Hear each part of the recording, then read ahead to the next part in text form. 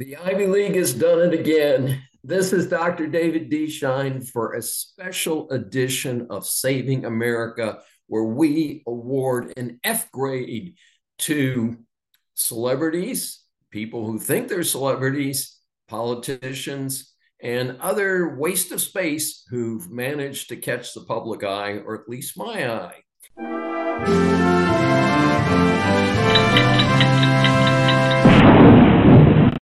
And this time we're barbecuing some of the heads of some very famous universities. Those are known as the Ivy League, and we're going to throw in MIT and the other whack liberal operations that have sadly become the current situation for many very well-known universities, as the Marxists have been at it for about 50 years. And it seems like as the famous cliche goes, the chickens are coming home to roost. And we don't want to sound too humorous about this, because this is a very tough situation, folks, because discrimination against any particular group is certainly not a positive. And in this case, Jews are being targeted throughout the world.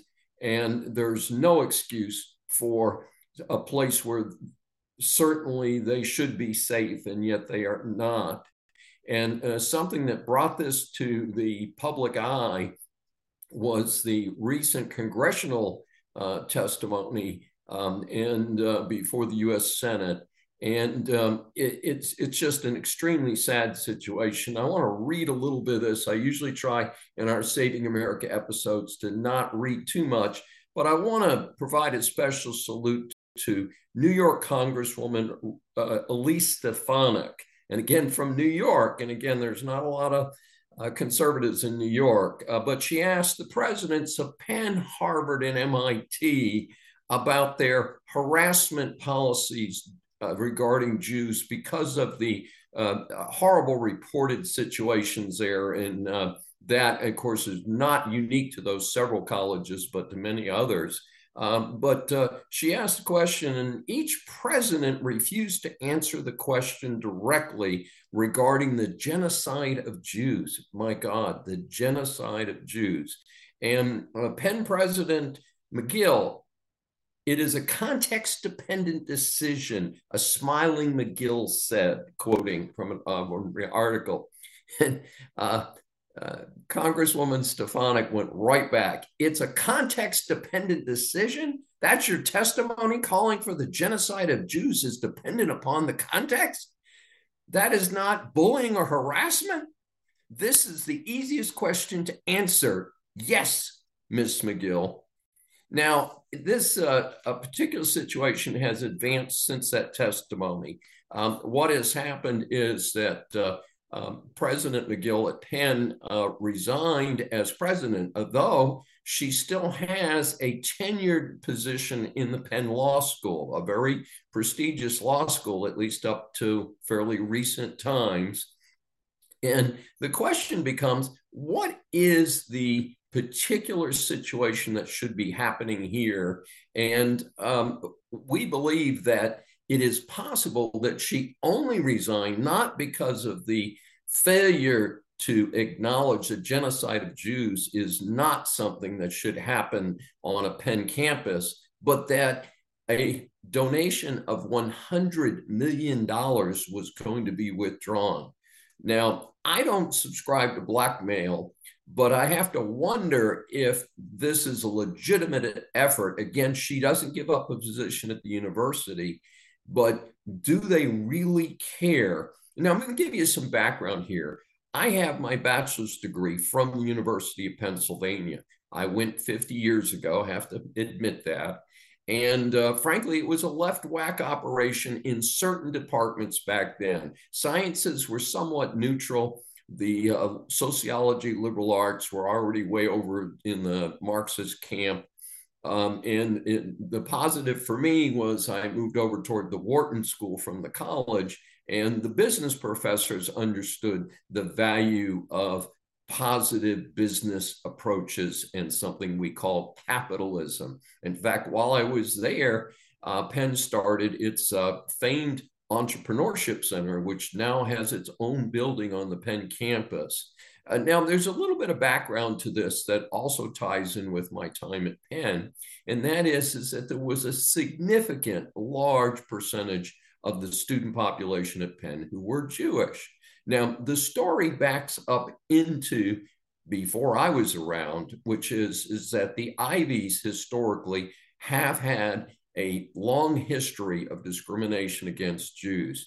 In fact, it became quite critical post-World War II when, due to the GI Bill, there was a huge surge in student population. And big surprise, a lot of Jews began showing up in these universities. And the universities specifically reported to me, Yale and Harvard had set very low quotas for Jews because they didn't want to have large numbers of Jews in their class.